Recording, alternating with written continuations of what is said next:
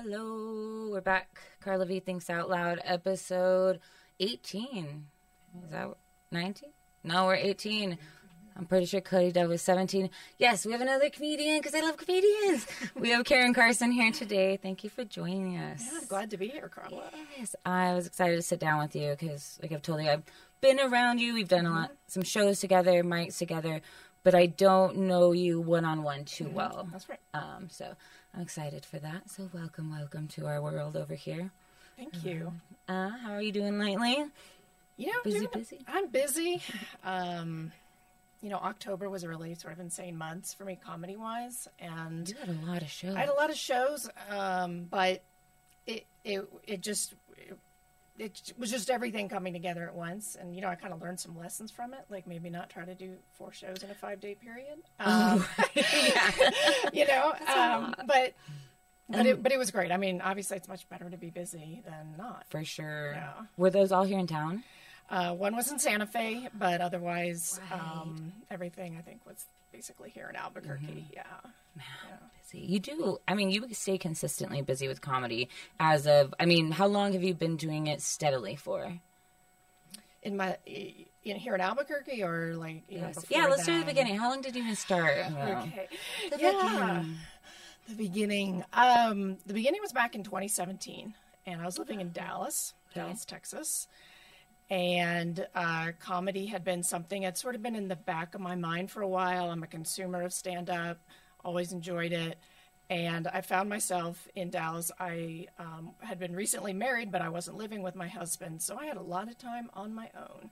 Wow. And I thought to myself, let's try this stand-up comedy thing. But because I'm me, I didn't know the bravery just to go to a mic and start trying it. Right. So I took a class, Amazing. Yeah, so I took a class. And pretty much from then, with the exception of the pandemic, which we all kind of had a interrupted comedy career during that time period, I've been pretty steadily at it.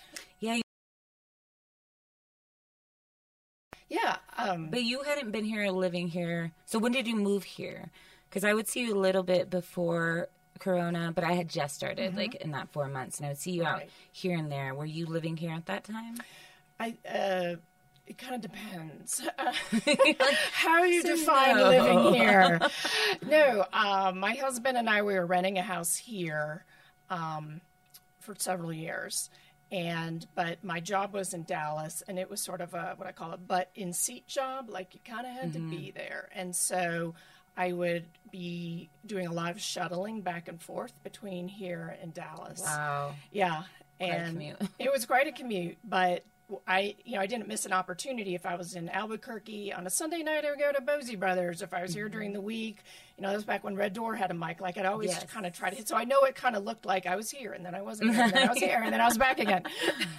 But in January of 2020, right before the pandemic hit, I decided to move here for reals. And rather than spending most of my time in Dallas and some of my time in Albuquerque, I was like, let's flip that.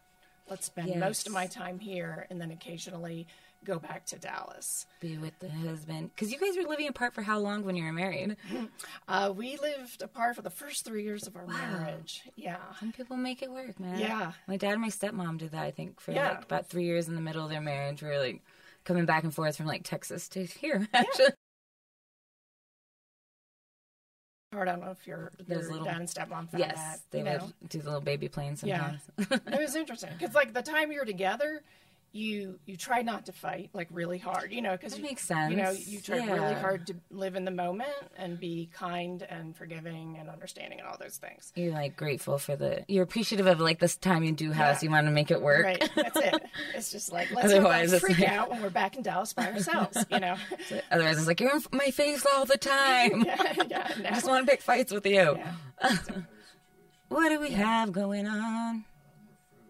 We're frozen. We are frozen. I wonder if they can hear us audibly. I'm going to keep seeing. Now there might be a tech issue, Sarah says, on my end. But y'all seem frozen. Okay. Thanks, Sarah, for letting us know on the viewer. Patty's here, too, on the 1s and 2s and the 3s and 4s back there.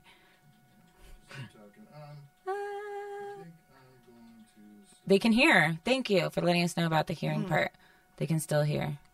unless Larry wants to edit this part out later. But we're not. We're live. I forgot. We're not. I'm doing 2 episodes, guys. One later, you'll see later. Pre-recorded later. Okay, we're here. We're going to fix this. We're still talking. We're going to talk. Whatever. The audio. Some people just listen to audio anyway. Okay. But yes, the fighting with and being a comedian and then having to travel, that's a lot to balance with like a relationship. So then I guess. Oh, absolutely. I mean, how do you do it? My husband he still makes fun of me with all my habits, but I would have these calendars, like paper calendars, where we would plan out travel and making a point to be together. And, oh, there's a show in Albuquerque I'd like to go to. So conveniently, let's be in town for that. Yeah. We did that. But there was a lot of coordinating. And sometimes on both ends, I'd have to give up opportunities, to do shows because I'm like, hey, I'm already committed. To be somewhere else. And he seems very supportive. Like, he comes out to shows and things. He does. I know. All our women in whiskey. Yeah. He's like, sorry, Brian. He'll be in the front row with like a friend or something. He is. He's an A+ comedy spouse. He really is. And, there's honestly several in this market that I'm impressed with. I mean, Kelly Trapnell is awesome. Speaking of Sarah Kennedy, over here. My favorite new couple. And your favorite newlyweds. Yeah, Amanda. Yes, Amanda and Robert. Oh, they're the best. They went on their, I think they're in their 5 years. Last night at the garage, he said they just experienced their 5-year anniversary. Wow. Yeah, he did some funny jokes about it, of course, I'm sure. But yeah, having that support is amazing because it's hard to juggle a relationship. A lot of people don't understand when you're doing comedy that you're there every night, and if they're not there once in a while, they're just like, why are you wasting time on this? Right. You don't get it. I'm doing something here. Okay, so you're back in 2017. Right. You do a class. Did you find this just like online? I did. But it was in person. It was in person. A place called Dallas Comedy House, rest in peace, did not survive the pandemic, which is super sad, but I wore one of their T-shirts tonight. Yes. I love that. Yeah. The future is female. The future is female. Mm-hmm. And DCH, as we called it, was a very inclusive, diverse place.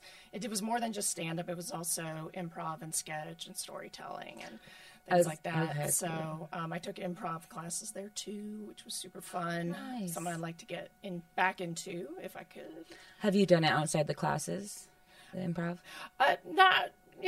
a thing here or there, but I'm not a member of a troupe or anything like that. No, yeah. That's awesome. Yeah. It's a different beast. It is. And honestly, I think I'm better at stand-up than I am at improv. So, I guess I go to the thing that I think I'm better at. But I don't know. Have you ever tried to improv? I did some in high school. Cody Doe was on last week. But yeah, I did some in high school because my teacher was just like, I don't know, you guys play around or show us whose line is it anyway for hours.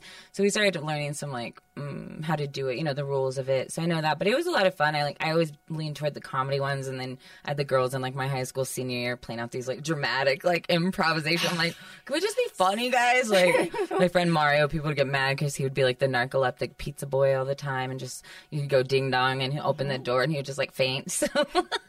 You had to work with that. Yeah, so, people, but yeah, it's fun. It's a different beast. And it seems like I really look up to you because you're such a great writer. So is that something before the podcast, before the actual sitting at a computer, sitting with a pen and paper and trying to write some stuff out. I still struggle, no doubt about it, Carla. I appreciate the compliment. I struggle, honestly, a lot with comedy writing, a lot of joke writing. What do you feel is your block? Because I have, oh my gosh, blocks. Yeah, where you're just I'm going to get through this. Or do you go in waves of writing, or do you force yourself to sit down? What is a way that you can get through the hardness? I have discipline maybe in one respect, and that's if I think of a possible funny premise or a funny experience happens to me, I try to write it down right away. Mm-hmm. Even if it's not I have an hour to spend time fleshing it out. Just a few words or something. Yeah, just a few words. And then I find that it often sort of percolates in the background of my mind for a while. I'm doing, I've been working on a joke at Mike's the last few weeks. You probably heard it. It's a silly joke about Home Depot. And it's been in my head for 6 months, because it occurred to me when I was going to Home Depot a lot during the pandemic because we were trying to get our house fixed up, the one here in Albuquerque. And, I didn't know how it would work or why it would work, but that's like the one discipline I have is write it down and keep it somewhere where you can get at it. Yes.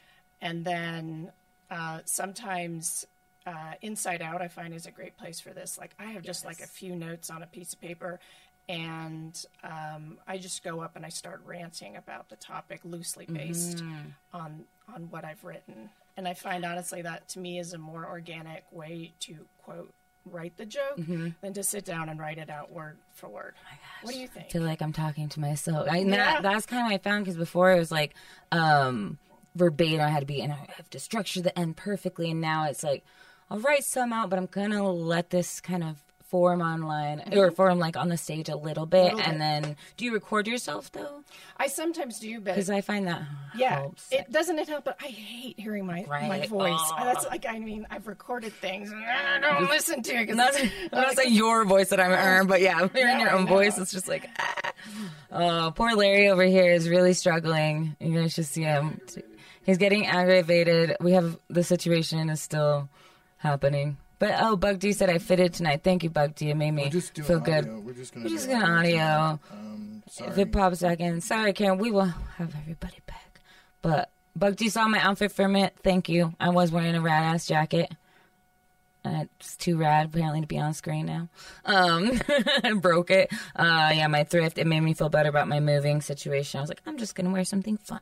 All right, so I guess I'll just take it off and we'll just kick back. Do you want to take off your shoes? Like, do you, I don't know, do you have some basketball shorts under there? You could just, like, take off your pants and be comfy.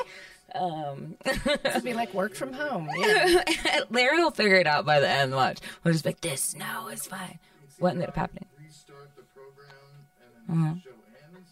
Okay. Just continue on with audio. What do you want to do? Doing audio. Okay.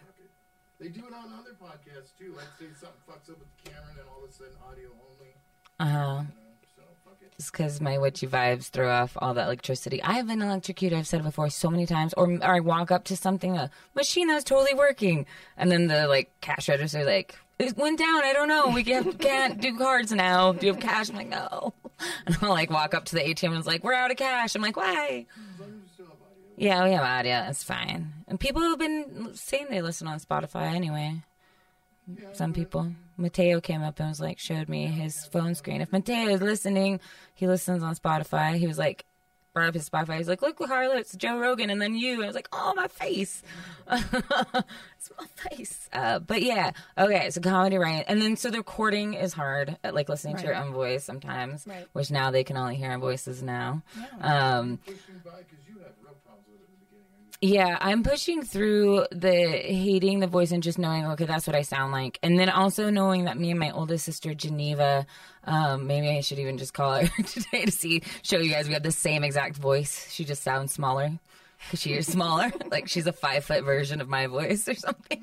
And her kid gets confused. Like our whole family, like hearing us from different rooms, it's so confusing. So when we talk on the phone together, it's like we're talking to ourselves. But I was like, okay, I like her voice enough. I'll get used to it. But yeah, I think visually seeing myself is harder than the audio, though. I'm always just like, stop these weird mannerisms. But I know I need to like get past them, you know? Like it's that why you listen to yourself or why you would keep going on is because you gotta like work it till it works, basically. And I do like that you I always get on tangents of talking or even joke writing where I'm like, I'll do this for a minute and I'm gonna go over here, but I'm gonna come back to this in a while. But I like that you're like, I'm gonna work this out until I feel really happy about the situation. Is that what you feel like you do? That's and discipline.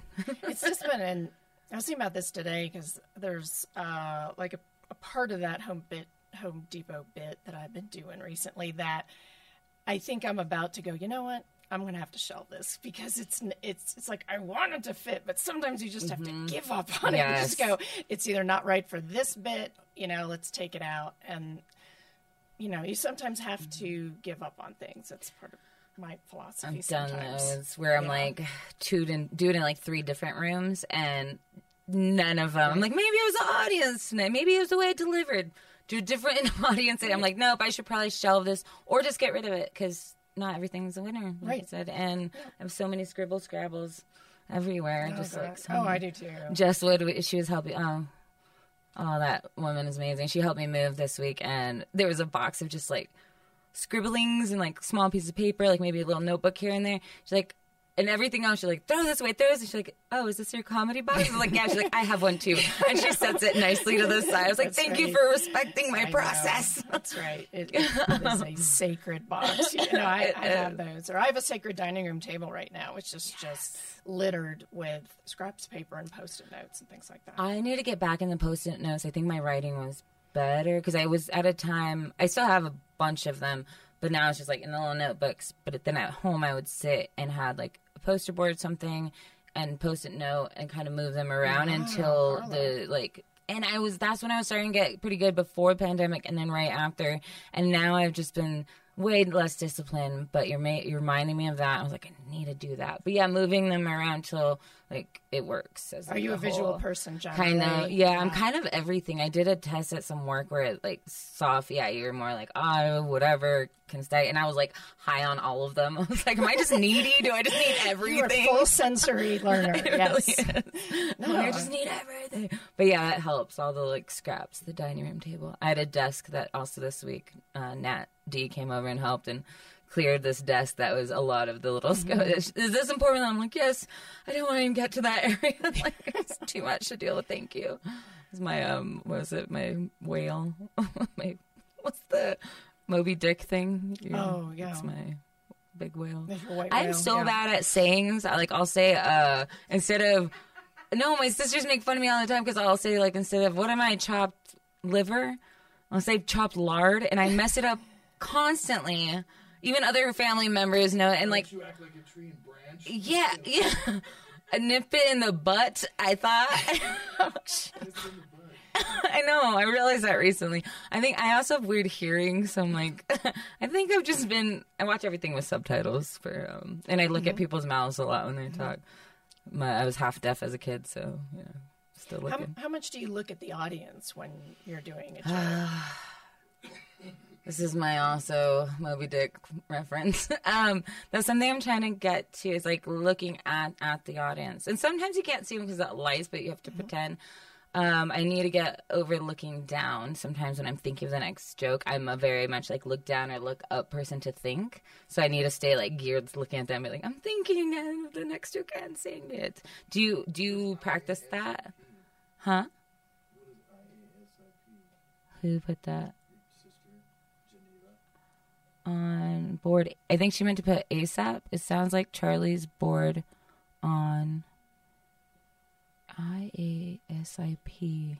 That's some cool hip kid thing. I don't know. She teaches 6th grade. Type it out for us, Geneva. Yes. Sorry, no, you're fine. That's funny. Are you an audience looker or like I'm sure they taught you this in the class. I try. I've been told that sometimes, and it's probably my thinking thing, is I close my eyes when I think. And so that's been told to me for a long time. It's like, Caryn, you're like closing your eyes for like a weirdly long amount of time. Oh, I hadn't noticed. Closing the eyes, really? Larry thinks I'm high. One thing I am not, Larry, is high. So let's be clear for the record. Maybe you would open your eyes. No, that's so funny. Yeah, I guess I never noticed. Or I guess when you do, maybe it's like an endearing thing. I feel of like you being. I feel very. Because I do that too. Like I'll close my eyes and I feel very like grateful. There's like something about something. Maybe so. Or it's just like a seance. I just like nod off. Yeah. I'm like conjuring the next joke from the other world. Your mediumship. You have a dead comedian on the other side who's feeding you jokes. You're like a medium of comedians. Ooh, that's an idea for a. Oh, it's always on a silent. Oh yeah, the one where he's trying to solve a crime or like something, and he has just the thread everywhere, and he's freaking out. That's kind of me in comedy most of the time. I'm just like, the show's in 30 minutes. Where are all the pieces? The closing eye. Lately, my bad thing I think I picked up was putting my hand on my hip. Weirdly. Oh, that's not a bad thing. But I don't think at first I did. At first I held the mic really weird or like very weird or up, like I was singing. Oh, now I'm a little looser and more me, but at first I was a little more standing in one place and kind of hold the mic sometimes with two hands and be like, no, stop holding it. And then I didn't know what to do with the other hand. And now I'm like, oh, you gesture a lot. Just be a person. Just be normal. So yeah, I think the hip thing I'm trying not to, and the looking down thing when I'm thinking. Do you ever find when, like early in your set, there'll be someone near the front who will laugh, or you get that feeling, oh, they relate to me, and then you just start telling your jokes to them? Yes. I do that, and I have to go, Caryn, there are like 40 other people in the room, and just because this couple up front gets you, there's another 48 people to talk to. I'll do that, and I'll like try to pick them up along the way. I notice when I see one person, and I'll like kind of make the eye contact. I'm like, you're staring at them for too long, and I'll like see somebody else.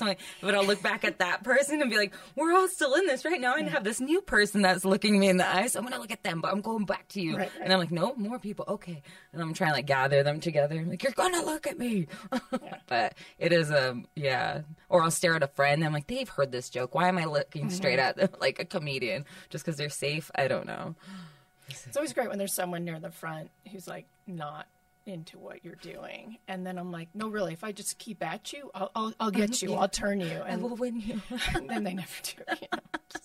You're like, I'm sorry. I know, someone going back to my childhood or something. It was like, I'll make you like me. And how many siblings did you have? I just have one older sister. Well, no, yeah, being the younger, you're like, I'm here too. I know. People think we're all spoiled. I know, she's smart, but I'm funny. Hey, that's Geneva. What's up? You're smart. No, she's funny. I have two older sisters. I bet your sisters aren't funny. But my whole family is pretty funny. And when my grandpa asked, like, what made me want to do comedy, I was like, our whole family's funny. Like, somebody was bound to try it. Mm-hmm. And he was like, that's true. It's like, all right. Yeah. Just happens to be me. I have nothing to lose. No kids or anything. When you tell people you do comedy, do you ever get the, I never thought you would do that? Do you ever get that? Or because I know you have a theater background, like everyone, natural progression for you. In high school, though, I was very silent as a child. Or, like, not silent. I mean, with, like, close friends or my sisters or family, I would kind of talk or goof, but I was pretty quiet, like just sit there. And our dad kind of taught us to be that, like, don't speak unless you're spoken to. Playing is for them, like at home, like, very. We were in the National Park Services. It's just very like we're around a lot of adults, so just be very prim and proper and don't play with mountain lions. But yeah, so then when I grew up, I was still very shy and quiet. Maybe in high school after my sister graduated and went to like Phoenix, I was like, I'm on my own. Oh, God damn it. I have to talk to people now. She was my like voice for so long. Then in theater, I just started coming out a little more. And now it's like, what the fuck, Carla, shut up. Yeah. Like, it's like, that's why the podcast I'm going to do. It's like, thinks out loud too much. But yeah, I was making up for lost time. But I did have a friend recently come to a show and surprise me. And they told another friend that was in high school with us, oh, I'm going to Carla Vasquez's comedy show. And they're like, wait, Carla does comedy? And the other friend was like, she was like, yeah. And her friend was like, I don't think I ever heard her speak. Like, what? She's funny? Like, what is going on?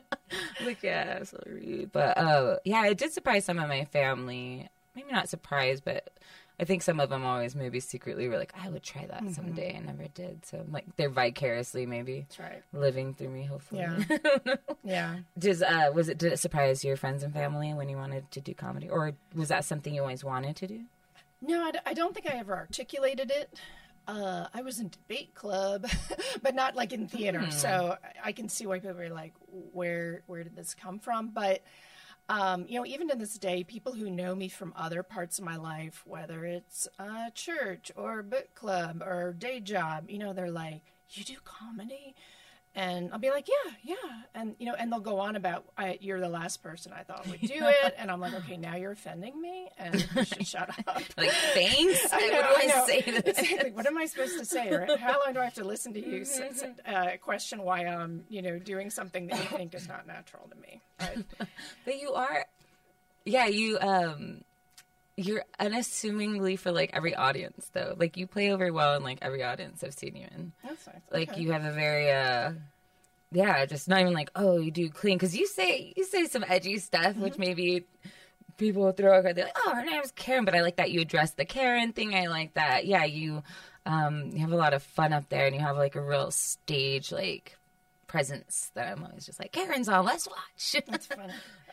That's something I've worked on. Is it something like your stage presence? Do you just have it naturally, or do you kind of like think about it? No, I don't want to say I have it naturally, but I should probably think about it more and be better at it. But yeah, I think it just kind of turns on once the mic hits my hand. Even if I'm not feeling it that night, there's something that just like shuts on where I'm just like, I'm here and we're on and we're doing this. That's great. I don't know. Do you think about it a lot, like before or during, or? I think about it during mostly. You know, I've in addition to that first class I told you about that I took, I've did some online classes during the pandemic, and I took some in-person classes in Dallas additionally. And one of the things that really has helped me is to think about occupying the stage, because like you, I grew up where little girls should be quiet unless spoken to and sit with our knees together. Your hair is always curled. Exactly. Take up as little room as possible. Oh, yes. That's probably why I have spinal issue. I'm sitting always like that. I'm always just like, I don't want to be small. I want to be small. Right. Raise your hand when you want to speak. And so it's not natural for us to do what I think guys, and I'm probably going to get in trouble for saying this, guys do it more naturally. They spread their legs naturally. They get on the stage and they're like on the edge of the stage, and many successful comics like really possess the stage. And once I got the advice of take up as much space on the stage as you can. And I'm like, that is so weird, but I'm going to try it. And so I sort of intentionally do that. I try to move around and I, try to do act outs and things like that. But, we have some great comics in the scene who do that very well. Zach Abeda is probably the ultimate example. He's my most of physical using the entire stage, and there's a young woman who's getting into comedy now who's been to a few mics, and she was like, can you give me a tip? And I'm like, one thing I see, and we were at Revel at the time, I'm like, look at how every guy stands on the edge of the stage close to the audience. You were like 4 feet back. To me, that's like you're being diminutive. And unless that's your character on stage, just try standing at the front of the stage and like believing in, what you're saying, and see what happens. I don't know. For some jokes, I go closer to the front, I think. Well, I think because I had one where I was close to the front, and then one time I think my toe, whatever, but then I'll overcompensate and move too far. What am I doing? I also have a fear of falling on stage. I don't know. Like, that's a very real fear of mine. It's like tripping on the cord. Now I'm going to have that fear. I've ruined it for you. I know. I have, the cord is always my issue. I always end up stepping on it or something. Or I'll do, even here, I'm trying not to anymore, do the, just twirl the, cord in my fingers with headphones or mic cords or something. I'm like, stop messing with the cord. You're gonna fuck up the sound. Just chill. And I think it's just little nervous habits I don't realize that I'm doing until then later. I'm like, wait, why was I messing with it? So I'm trying to be more conscious in the moment, I guess. And take up the stage. One thing, I don't have too much thing of being too quiet on there, because in theater they taught us to project. They're projecting. I had a cousin come to a play and we didn't wear any mics or anything, and he was further back in the audience, and he was so shocked when I came on, and he was like, is she speaking in a speaker? Where's the speaker? How is she that loud? How can I? And obviously it was a nice built theater, so acoustics, but now even when the mic's messed up, I'm like, they're still gonna hear me somehow. I don't know whether it's from here or here, but we're gonna figure this out. Because some comedians, you can tell when they're new, the mic's far away and they're very quiet. Right. And everybody in the audience, all the comedians are always like, mic closer, gesturing it to their face. Right. But, the mic habits. Oh, man. So, okay, this class, how long was the first one? And then when did you start doing, when was your first set out in the world after this, whole wrap-up of the first? Yeah. I think 6-7 weeks was the length of the first class. And then sort of the curriculum was push you out into the world, go do mics, go bomb, Did they tell you where to go? I think they'll give you a few tips. I mean, I was in Dallas, and the Dallas-Fort Worth scene, God bless them, that you can do 2, 3, 4 mics a night. Sometimes 4 is maybe a stretch, but 3 is doable. And it's, you know, I've sort of always heard in New York you can like literally do 5 nights or 5 mics in a night and stuff like that. But so Dallas was a little junior version of that, and you know, just kind of figure out what mics are close to you and things like that. And you know, I did the routine at some of the clubs of signing up on the list and going up at 1 a.m. and that kind of thing. Wow. Like I did that. Yeah, and the lates. Yeah, I did the lates. You know, here in Albuquerque, we don't have that. No. Everything's closed by like 10. So on the breweries are closed by, yeah. You gotta get out by 10. So I feel like, tell me if you agree with this, especially with comedy, there's so many reasons to turn back and go back home and watch Netflix. You know, there's just so many, you know, whether it's stage fright or getting a bad reception, you know, from an audience, or the late nights or the whatevers, or, you know, parking downtown, whatever it is. There's so many reasons that you have to get through it. But sort of like once you break through it, you're like, I got this.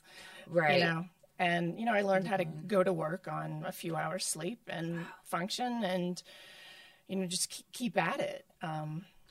So, yeah, I was doing that. But I tell people, no one cares, but I tell them anyway, is that from the time I started doing mics to the first time I was booked on a show was probably 9 months. And I think here in Albuquerque, there's I've been doing mics for a month. Where's the show I'm going to get on? I'm like, you know, here in Albuquerque, it's a blessing that if you're good at, you know, you'll get that opportunity. Yeah, it's true. We do have a smaller, like, pond here, so it's easier to get bigger here, at least in the city, I think, if you're good and you're consistent and people are seeing you, and even something, you know, I think you've started doing your own shows, right? Running in a show?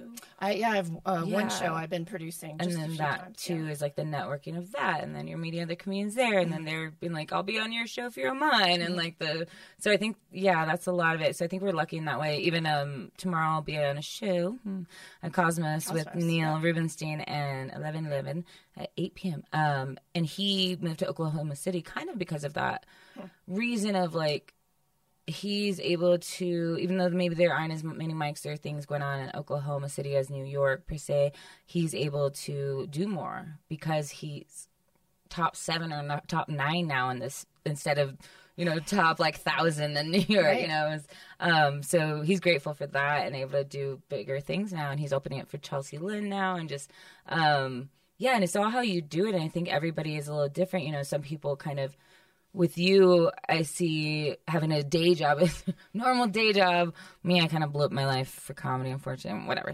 illness. But I'm sure it's hard to be like, oh my gosh, I just worked and now I have to go out and now I know I'm going to have an early morning. So I'm sure the getting there for me was just like, I don't know.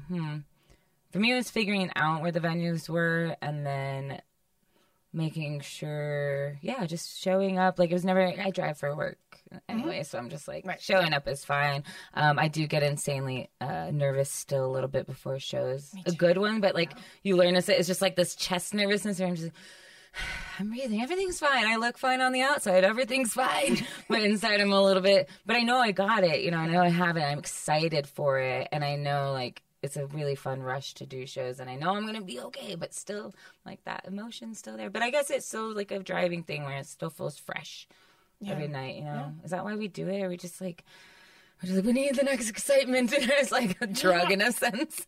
You know, and I know you on this podcast have talked about mental health issues and things like that. And I'm not a therapist. I have no clinical background, but I've always been interested in mental health and comedy. Yes.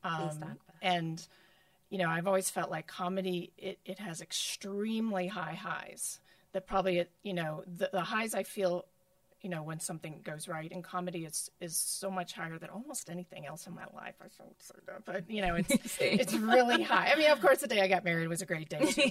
Brian's great. Yeah, Brian's great too. But the lows are also some of the lowest lows. You know, If I have a bad meeting at work, I'm like, who cares? You know, I mean, I can blow it off, or you know, someone's rude to you in the grocery store, it's like, okay, I'll cope. But like the lows of comedy low is like, because we love it so much or something. I don't know. Possibly. I know Jim Carrey, I've said it before, but in Jim and Andy, the documentary, he was saying that he saw his dad wanted to be, I think, maybe a musician or something, and then his dad had to do a day job because he had a family, and then his dad ended up losing the job. He was like, it was so hard to see my dad fail at something he didn't want to do. He was like, if you're going to fail, do it at something you love, because it'll be more driving to get out of that failure. You won't feel as like, you're like, well, at least I tried what I wanted to do, instead of being like, God, I hated this thing anyway, and it blew me down. Now I'm further than before, you know. Yeah. But comedy, I do feel like I have had some of the highest highs and lowest lows, and I process them, but it does kind of help with self-awareness too, possibly, hopefully, in the mental health way. Being a comedian, it's like you really have to get to know yourself, and you really have to, I don't know, be okay with who you are in front of people, and and think about what you're, I guess, putting out there. So I think for me, it's been kind of a journey in that too, of like self-discovery more. And I'm 35, almost 36, and I think it has helped me even just be proud of myself in ways that I was like, oh, I never thought in the past I wasn't proud of myself. I just thought like, oh, that was just expected. Like I couldn't be proud because I was like, you're just expected to do a good job. Just keep moving on, do the next best thing. So I never took a moment and was like, good job, kid, to myself. Yeah. And now I'm able to do that on like some good shows where I'm like, not like, I'm most badass person around, but like actually be like, man, I feel good about that. You did that, and you came and showed up, and you wrote those jokes, and you actually did this on your own, and like that does feel really, really good. Yeah, but I know. But then there are times it's like somebody might give you advice, something it's like, wait, they see it too in me, and I suck, and I'm never gonna be great. Like just. Like, no, just restructure, Carla, and the world's not ending. Right. Yeah. So. You have to be able to ride out those lows, and I love your point about recognize the highs, being like, yeah, I did good. Yes. You know? Yeah.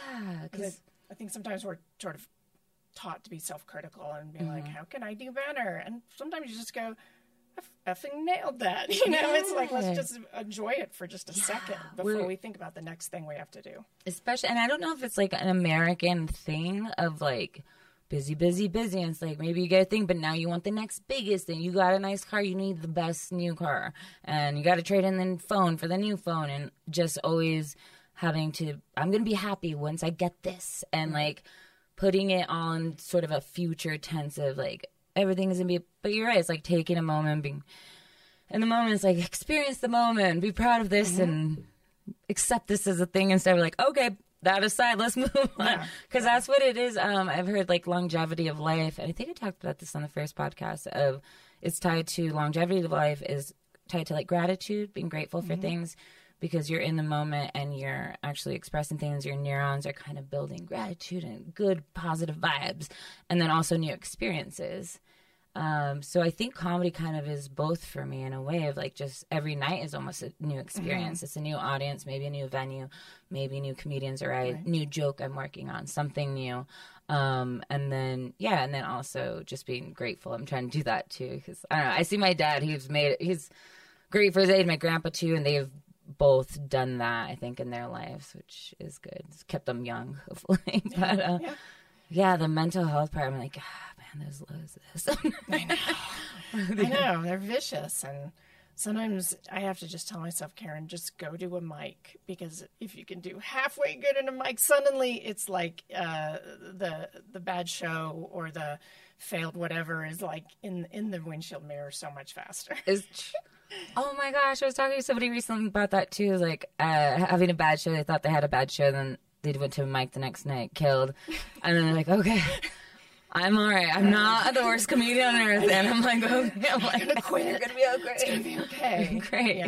Yeah. You also have to have supported friends, and when I think about the comedy scene here in Albuquerque, you always have a hug and a smile for so many people. I think it's honestly, I'm not just saying because you're a podcast girl, but I mean, you do a really good job of that. It's like we're all kind of in this together. You don't have to be best friends with everyone, but you can be kind and you can be nice. And if people do a good job, make a point of telling them. That's what I'm trying to do. And I like being friendly. I like connecting with people.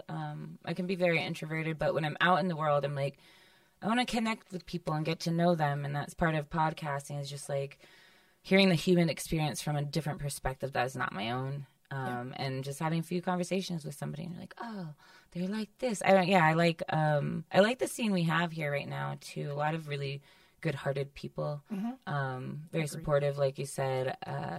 And they were talking last night on the BS show about like people weed themselves out that are the bad eggs, you know, whether they're up there just for shock value or just up there to like, oh, I thought I'd try this because I'm with my friends, and do it for 2 weeks. And they're like, yeah, I don't know, it was fun for a minute. And they're like, I'm done. And then there's some that are just like, I have the bug.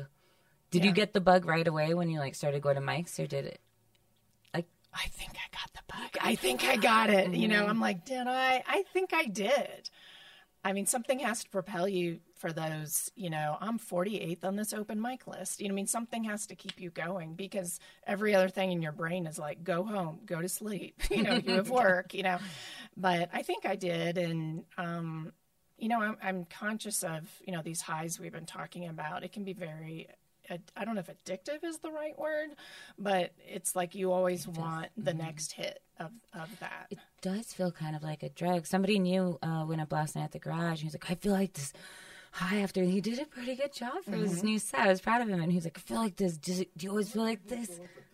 Oh, man. Last night they were about 20, 22. But Saturday, I think they were like 30 to 40, dude. All vax. Like, yeah. And sometimes, even if it's 10 people. Last night, I bet probably out of the 20, maybe 15 went up. It's the majority are comedians. And then maybe like a girlfriend or friends of friends. Some nights it's all comedians. Huh? You guys don't promote it or anything? No, once in a while I do. I think for William Willer's thing, they for his roast this past Saturday, they put out a flyer for it. But they're going to start doing more. For a while, it was just because, like, you know, who's vaccine, like who's, you know, it's COVID of a lot, so we were keeping it small.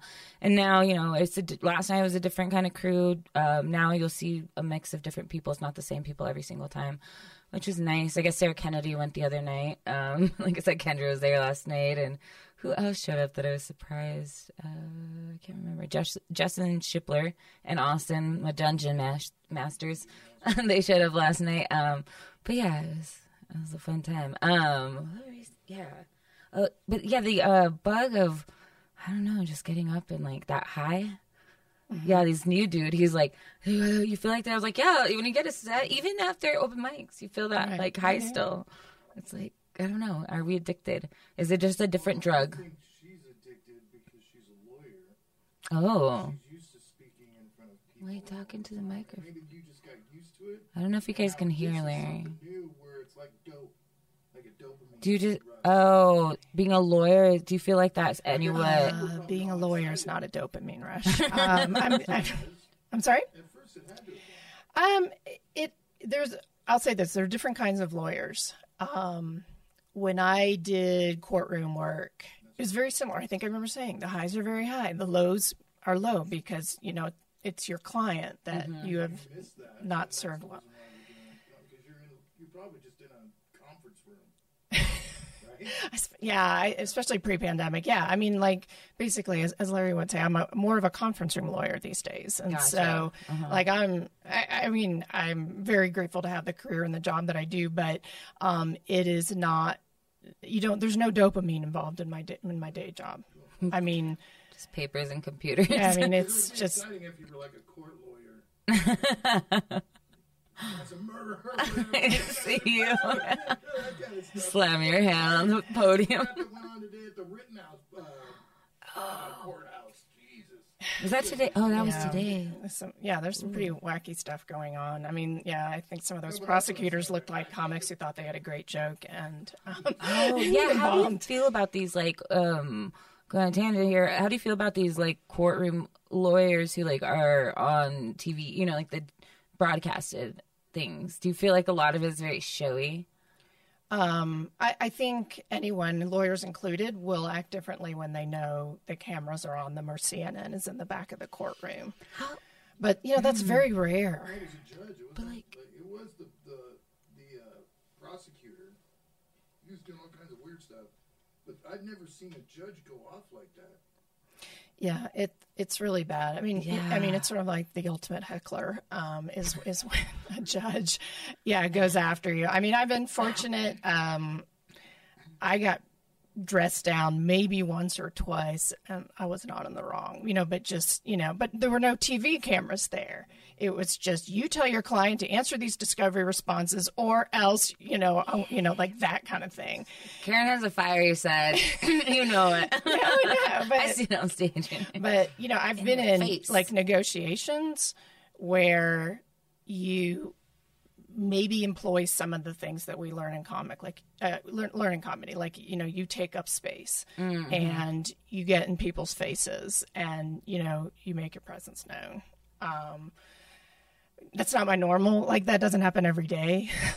But that's just the nature of my work. Like, I think if you were a prosecutor down at Bernalillo County Metro Court, I bet they have dopamine highs all the time, I would think. Yeah. But that's what stuff we got going on here. That's interesting. Yeah. Sure, but I mean, Larry, you're not wrong. I mean, I think learning to speak to an audience earlier in my professional life, I'm sure has aided me as a comic. I think it has to. I think you're right about that. Did you have stage fright growing up, like as a kid, or? Because you said you did debate. Debate. Yeah, I was a big nerd. One of our other comic friends would say. I don't remember having stage fright. I think, and I've thought about this and I've read some books about it. I mean, there's no doubt about it. I'm an introvert. No doubt about it. I own it. I am. But I'm one of those introverts who can suddenly become on and appear extroverted on stage or behind a microphone. And then when I'm off stage, I go and I bury my head in my purse or whatever. It's kind of like I have to go back to being the introvert. You have, at least from my perception, like you have a very strong, like a confident introvert feel, though. Like you're not somebody who's like in the corner all just making it. Like you're like, I'm here and I'll say hi and like I'm doing my thing and you're not like seemingly rude to anyone. You're like, I'm here and I'm taking up my space and I might just be writing a joke, whatever. You have like an aura of like, hey, this person might be a comedian or do something, thing here. Like the same feel I got with like Cody Dove or Jess Wood before I met them. I'm like, they didn't even say anything and they have a feel that they can like turn something on. Yeah. So I was like, I knew that about you. So you're like a strong introverted. Okay. Confident. I don't know how to put it. That. Not to say introverts are not confident, but you know what I mean. Like not a meek one. But you ain't meek.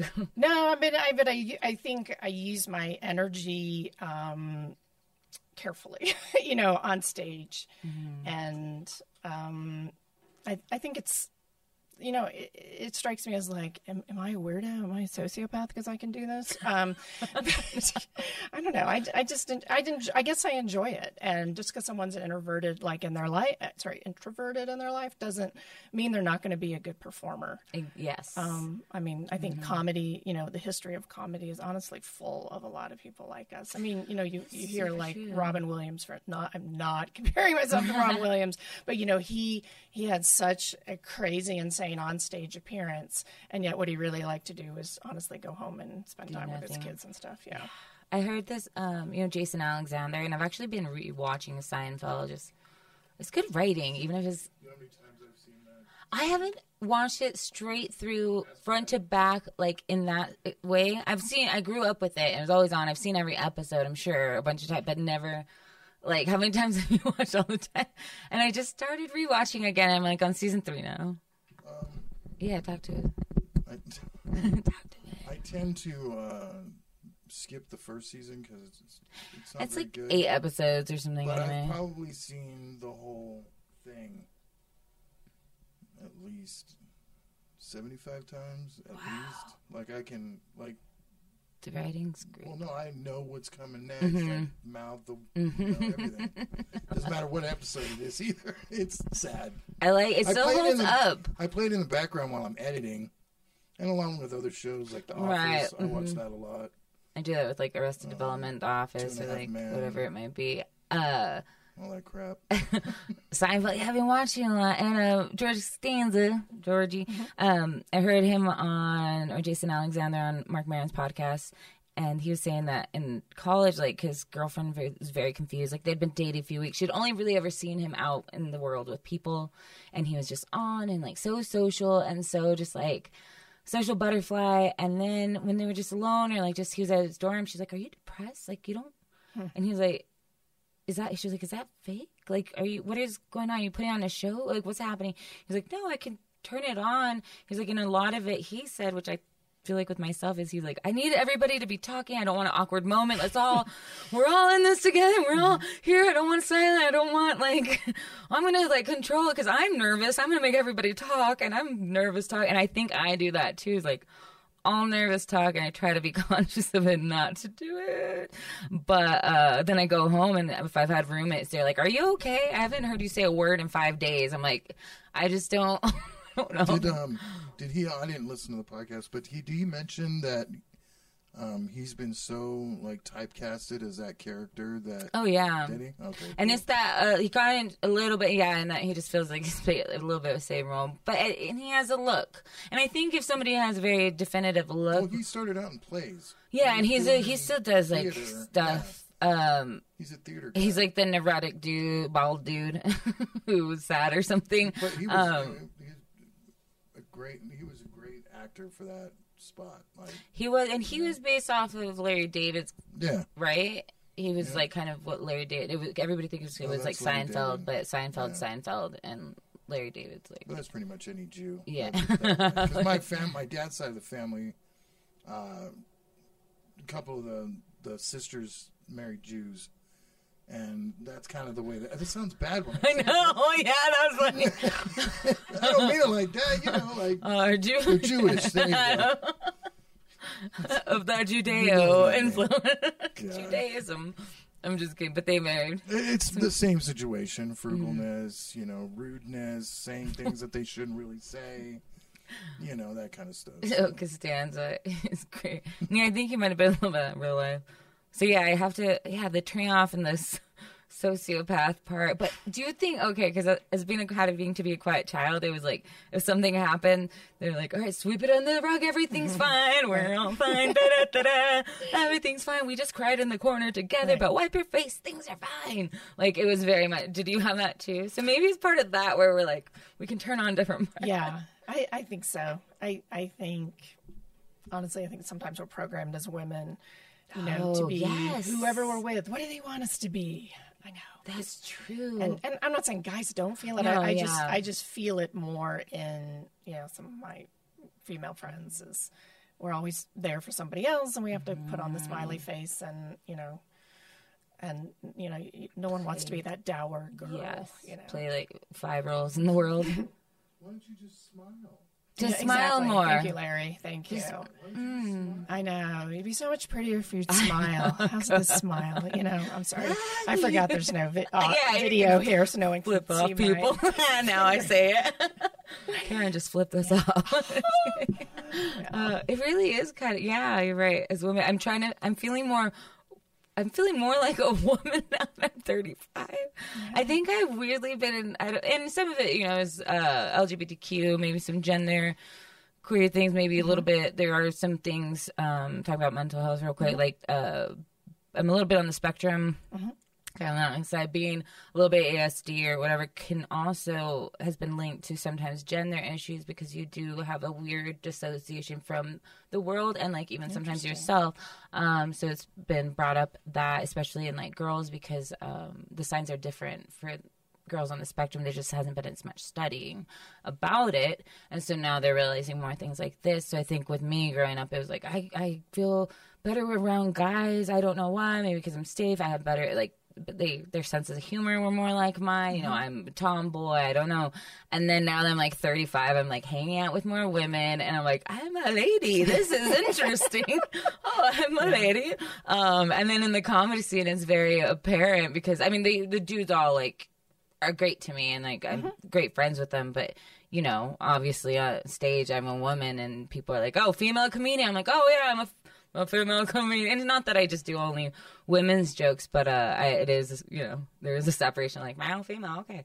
So now I'm feeling more like I don't know, growing into the womanhood and noticing things like that. Like, oh, damn, I am codependent. Not in the way that I need somebody to be with me, but in the way that I'm like, I need to take care of somebody. I need to be with somebody who's needy, or I need to have needy friends so that I can be there to fill those holes. And it became this ego thing of, now I have to take care of them. And I now am like, too much power in my hand. It's like, yeah, it becomes a vicious cycle. Or do you feel like you're a caretaker, like, as naturally, not like even like, oh, I need to be a mom, but are you with friends and family, like, or are you the one who's like, or are you the one who's just like, this is how things are? You know, I don't know have you ever heard of Enneagram or Enneagram? It's a thing. You might be interested in it, but the theory of the Enneagram, and it's based on some Christian principles, is that there's a set number of personalities, and they give them numbers. Anyway, I'm a 5 on the Enneagram scale. And what that means is that I'm not your typical, I'm going to bake some cake bites for you, and I'm going to call you 3 times a day and make sure. I'm not saying this is what Jess does. I'm just sort of, I just see cake bites, and I'm like, I'm going to work cake bites in. Because Jess would brought you some cake. But, I don't call multiple times a day. But if you need me, like, I will 100% be there. Mm-hmm. Like if you're in jail, I will bail you out. We will not ever discuss it again. It'll just be done, you know, or, if you're the Cato, if you're having a baby, I'm going to just hit up that Amazon list. I'm sorry? Anything? Bail them out? Anything? Murder? Well, you may not have bail, honestly, Larry, if yeah. But like, I am the person who you can call, and I'm not going to be like high drama about it. I don't know. So it's like, am I a caregiver? I mean, I don't have children, and it's not like I don't want kids. It's just more, it just sort of didn't happen, and it wasn't something I strove for. Right. I didn't have this need to have kids like a lot of my friends did. Yeah. And, so I'm like, I don't know, I mean, it's unlikely to happen now. And so, I'm kind of okay with it. It's just, it just happened. So, doesn't it feel, sorry, tangent on that, because last year I found that I probably shouldn't have kids. I'm going to get my tubes out. And it's not something I ever really wanted, or was never a kid. It was just something I don't know if it happens out. But now that I know I can or shouldn't, naturally, not that, I guess I could adopt, but I feel freer. That's not something I have to think about, or society doesn't have any sort of pride. Do you feel like now that you're past the point of oh, maybe you feel a little bit more okay, that I don't think about that. Now I can just concentrate on the life I'm living and be who I want to be and not have to deal. Is it freeing to feel that, or do you feel something? Not to get too personal, but do you feel like it's something you think about that you wish you would have done, or do you feel? I don't. Maybe I'm projecting. I don't think about it much. Holly Bird having a baby really touched my heart. Especially because she didn't think she could. Exactly. And Ian is so cute. I mean, he's just the greatest baby. She brought him to the show in Rio Rancho last night, and he was seriously perfect. And every time, I've only seen him in the flesh twice. But it was both at shows. And they're both at shows. I know. He was so good at the women's show. He didn't make a peep. And he did the same thing last night. And, it's like, Holly should have a baby. I'm like, Holly should have a baby, and I just have never felt that about myself. But I see joy in other people having it, and I'm so happy for them. But I got to tell you, I just ripped through my 20s and 30s and just really didn't give it too much thought. I was also lucky because Brian had a son by a prior marriage, and so I got to kind of do I don't want to say stepmom because that's not really it, but I got to do the more of, hey, I'm the cool girlfriend of my dad. Yeah, I like to think that. Yeah. And I went to his school stuff and things like that, and really got the good stuff. But we also had a fair amount of, he was a teenager. So you can imagine, there was dad's dating. Trust. Trust issues and all kinds of things. So, anyway, so I've never felt it missing in my life. I'll be honest. And, I know women who ache for it and do feel it. And my heart goes to them. But I've just it hasn't been in my DNA right now. You seem forever. like a very, in a good way, like to each their own. Like you're very disrespectful of how people like live their lives. You're like, that's not for me. But like, is that true? Do you feel like that's, or do you feel like you're like a judgmental person of other? No, I don't. You seem really, pretty like, do your thing, everyone. I think I am, and probably that's only solidified maybe in the last 15 years. I don't know if you get to 35 and you just realize people are going to live their lives, and sort of my feeling is like, I may not completely understand it, but you're not hurting anyone, and so go for it, you know. And I don't know. I like that. Maybe it is just being mid-30s that I like the just. It's a little free. It's just like, I can just do me. I don't know. Nobody really, I'm not really affecting anyone. Nobody, like, I don't know. I feel a little like more, hey, I'm doing my thing. It's a great thing. And I think 20s, like 20s, forever. I've messed those up real hard. But, right. But 30s are cool. Yeah, 30s are great. 40s are pretty darn good, too. I'll tell you that, having been there. And you know, you realize you've made your choices, and it's really you who has to live with them. And if you own up to your responsibilities, you know, you stop doing things because other people want you to do. I did a lot of stuff in my 20s because people wanted me to do it. Tell me about, how did you get out of that? This is something I'm trying to work on too. I'm like, this also should just be called Carla V Gets Advice from Others. How do you feel like you got... I wish I could give you the recipe for it. I mean, I still care what people think about me. I do. And that's, you know, that's why part of why when I bomb, it still stings, of course. I'm not Teflon.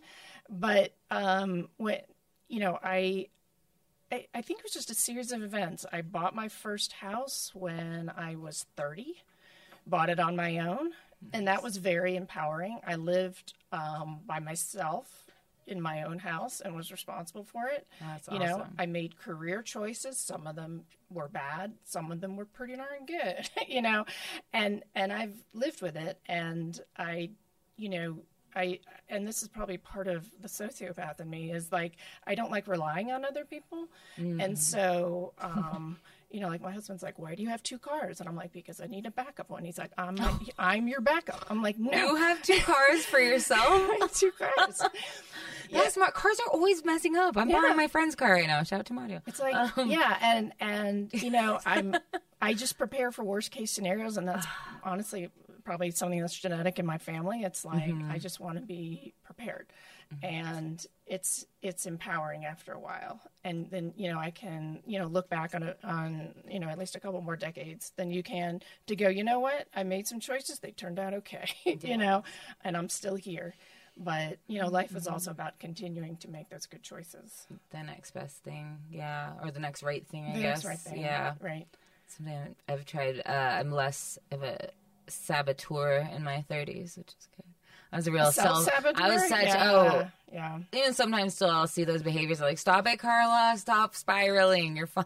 Or like, just mess good things up for no reason. Relationships, I do that a lot where I'll like cause problems because it's too much pressure to like have to be with a person. So I'm like, I'm just going to cause problems so then they will break up with me. Like, it's just crazy in a way. Or I just stop talking. I just like, I want to be there, but then it's also I don't want to be needed. So it's like this hard, like I want to be independent, but then it's like I want people around, but then I want it alone. And you're right, it's just doing stuff on your own and kind of like building, I guess, your own life and not wrecking it every 2 years.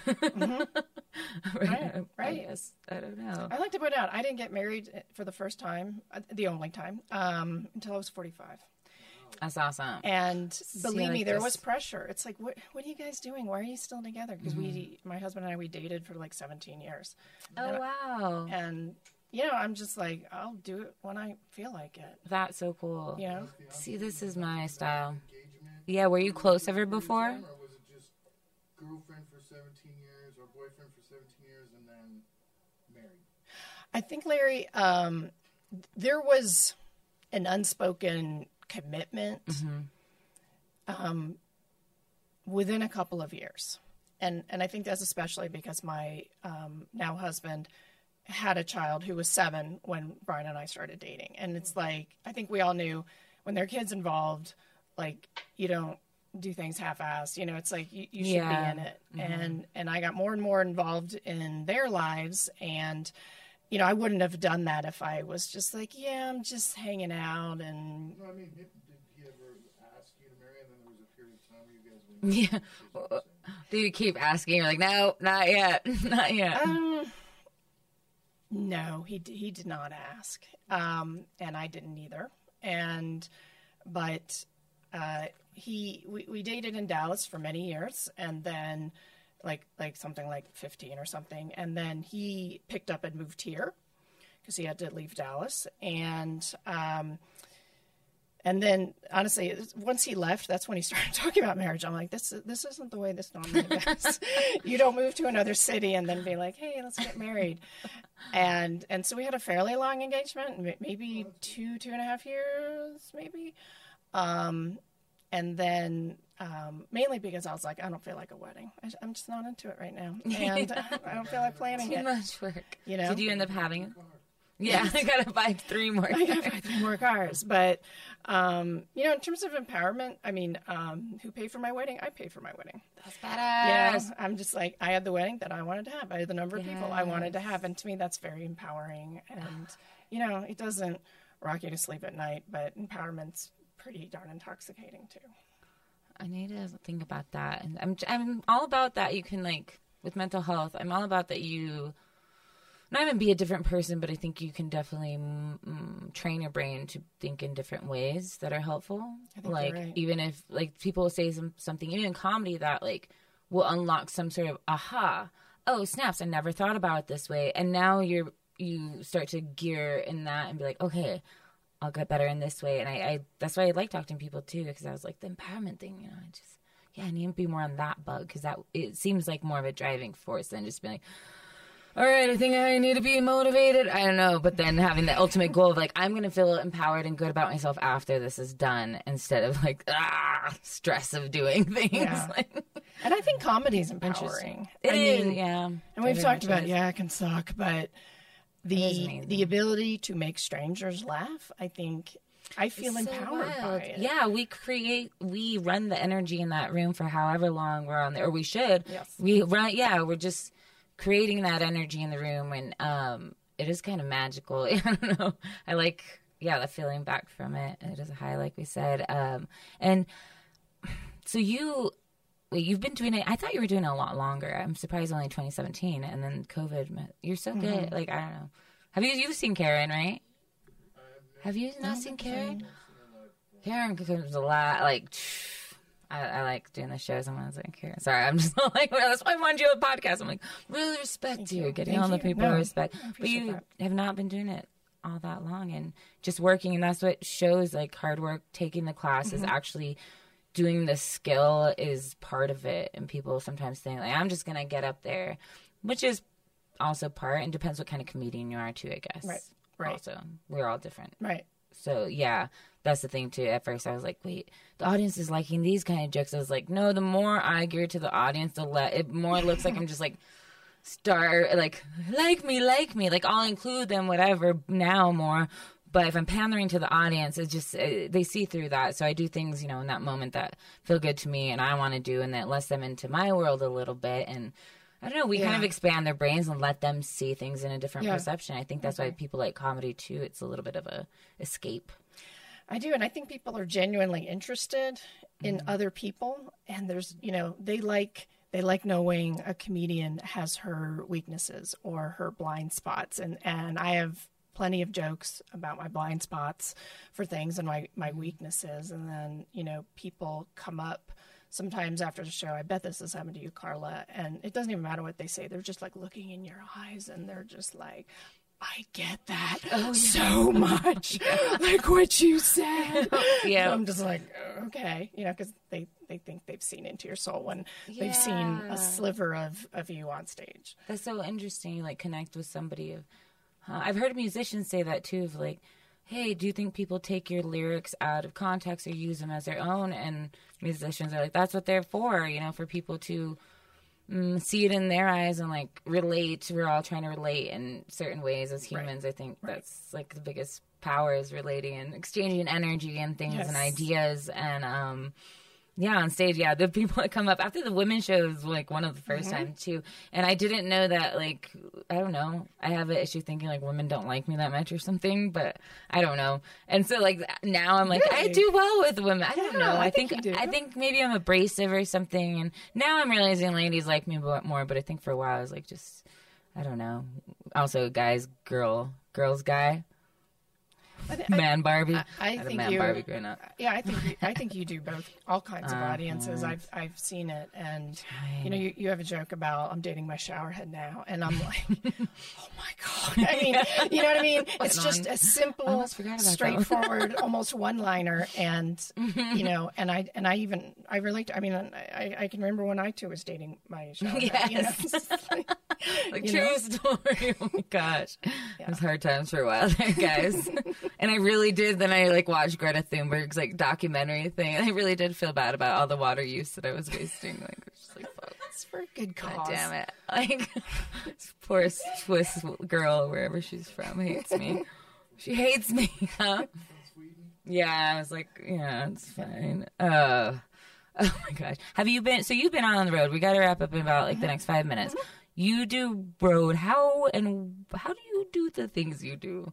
Again, I want advice because you just like, I'll see you out in Lubbock. You're in here. You're across here. It's interesting you say that. I think social media gives the impression that I'm like on the road. I'm like, I don't know that I really am. Shows here and there. I mean, having started in Dallas, I had 4 years or so to make connections in Dallas. So I have friends who have shows there, and they still remember me. So I can sometimes go back there and jump on a show. Okay. I've been to North Carolina a few times. I think that's what people think of, and it started as my first appearance in North Carolina at the Idiot Box in Greensboro was just a comedy festival. It's the North Carolina Comedy Festival, which I'll give a huge shout out to. It's run by a woman, and her name is Jenny, and she's the owner of the Idiot Box, and she does a fantastic job with this festival, and I really commend it to anyone who's interested in a festival. And my parents live in Durham, North Carolina, and so. Okay. Like, that's a great base because, clubs out of town want to know not only if you're funny, but if you can put butts in seats. Mm-hmm. And when it comes to North Carolina, especially pre-COVID, I mean, my parents are in their 80s, so we're not going out to a lot of small rooms and cozy venues. But knowing that it's like I can get people to shows, I think helps too. Yeah, you get out there, you prove it. Next time you have an connect out there. Yeah. So then you book maybe where you're going to go visit. Like when you're going to go visit, then you're like, hey, what's up? Do you have a show for me? Like when I go back to Texas, I let people know that I'm coming, and like I said, sometimes there are opportunities. Sometimes I just have to go see friends and just hang with friends and go to their shows. Which I've always enjoyed doing. North Carolina. My in-laws are getting together in Arizona in January, so I'm scoping out. Yeah. And I'm probably, honestly, it'll probably be a big zero, but I'm going to try and, because it's like if you can make it worth it for the venue, you can often get in the door, and then they see you're funny, and then, you start being judged more on your performance. Right, okay. First is like just get the crowd in, and then second they're like, are they funny? But there's no doubt about it, Carla, and that's something I think everyone should keep in mind as they go forward in comedy. And one of my comedy teachers once told me, he goes, "You're not really in the joke business. You think you are. You're in the food and liquor business, because it's about moving food and liquor that." Can make you a comic. Now, if you're horrible, it's not going to matter. But if you're a pretty good comic and you can work with the venue and get their sales up, it opens a lot of doors. And I think, knock on wood table, Larry's coffee table. I think, the little show I'm doing, I shouldn't say little show. Sarah Kennedy's taught me not to put little in front of the things you do because, you shouldn't downplay it. It's not my little comedy show. It's my badass comedy show that I've only done 3 times, but we're doing it again next month, December 14th. December 14th. Yeah. It's my big. It's the only one in the room, so it's the biggest. And, I think as long as we keep bringing out audiences who are going to drink the beer and eat the food, why not? Yeah, it's like the venue has nothing to lose. So you're saying you're December 14th, where at? Brew Lab 101 in Rio Rancho. Brew Lab 101. Who are you going to have on this next night? I've only booked one comic for that show, but I'll give a shout out to him. It's Zach Abeda. Yay! I know. I got Zach to do it. So, he'll probably do the longest set of the night. But, I want to think about, like, who's a good comparison, who's a good, collaborator, who will work well on that show. And I haven't made the decision yet. It's important. It's like a mixtape or a mix CD or something. Like, it is. What's the right energy here? Tomorrow, even with the show at Cosmos, I'm going to ask, like, Neil and Sarah, like, which lineup should we do? I know me and Neil are going last, or he's going last, but, like, who should go where? What are we going to do? We'll be there tomorrow. You're happy. What else do you have going on? We're going to have all your like social media and all this stuff. They can find you on in the description. You can find her. It's Carson Comedy, right? You're right. That's my website, KarynCarsonComedy.com, and my Instagrams are very similar. I don't remember why I put periods between Caryn and Carson, but I did. I did Caryn.Carson or no Caryn.Carson.comedy. Sweet. And then you'll have a women's show next month, right? And the women's show, are we doing this? I think we're on a slight hiatus. Women's hiatus, guys, but we'll be back. We need to find a new venue. Marie, we're working on that. But with the holidays and things are going to be wacky. I myself, guys, am leaving. So this is tomorrow's actually my last show in town for a while, probably until the new year. And then this is the last live podcast for a minute. I'm leaving to Portland on Saturday for like a month. So we're going to have a couple of pre-recordeds coming up. We'll have Caleb Mulkey and the future dates. We'll have Neil Rubenstein again, even if it's just a short one. And then maybe have some adventures from Portland. I'll send them some stuff, some clips. I'm going to try to do some comedy out there. The scene. I've gotten some names out there. And it'll be fun. You guys know CarlaVasquezComedy.com. Huh? My friend said, even Will last night was like roasting, like, coffee, beer, lesbians, Carla beef bread. Chicks on what? My friend was like, there's no real like gay bars here. I think they're just like open. All LGBTQ at this point. Like they're allowed to have exotic dancers in anything. What? Yeah, like coffee shops. I did not know this. Well, can somebody just go in and start exotic dancing? No, you have to be hired. There's like rules. I'm like, I don't know. I might want to take my clothes off in front of strangers. I don't think they're fully nude. I think they're in bikinis. No, I was going to try to go see if that's my calling. You don't want to do Maybe I missed out on my calling of being a stripper. You don't have dad issues. I would be in the war, no. They're small. They're little. Don't call anything little, Carla. Your daddy issues are huge. Just kidding. All right, Caryn, it's been a joy. We're going to wrap up. Thank you so much for coming. We went over the hour, but it's funny. And sorry it was just audio, but we'll have you back. He took some pictures of us or something. Cool. You'll see our faces. Cool. All right, thank you so much. Thanks, Carla. We'll see you soon. Best of luck. Bye. Thanks for listening, guys. Appreciate you. Thank you, Larry. Thank you, Patty. Thank you, Just Would Not D and my dad and William Wilner for helping me move. See you guys on the other side. Bye.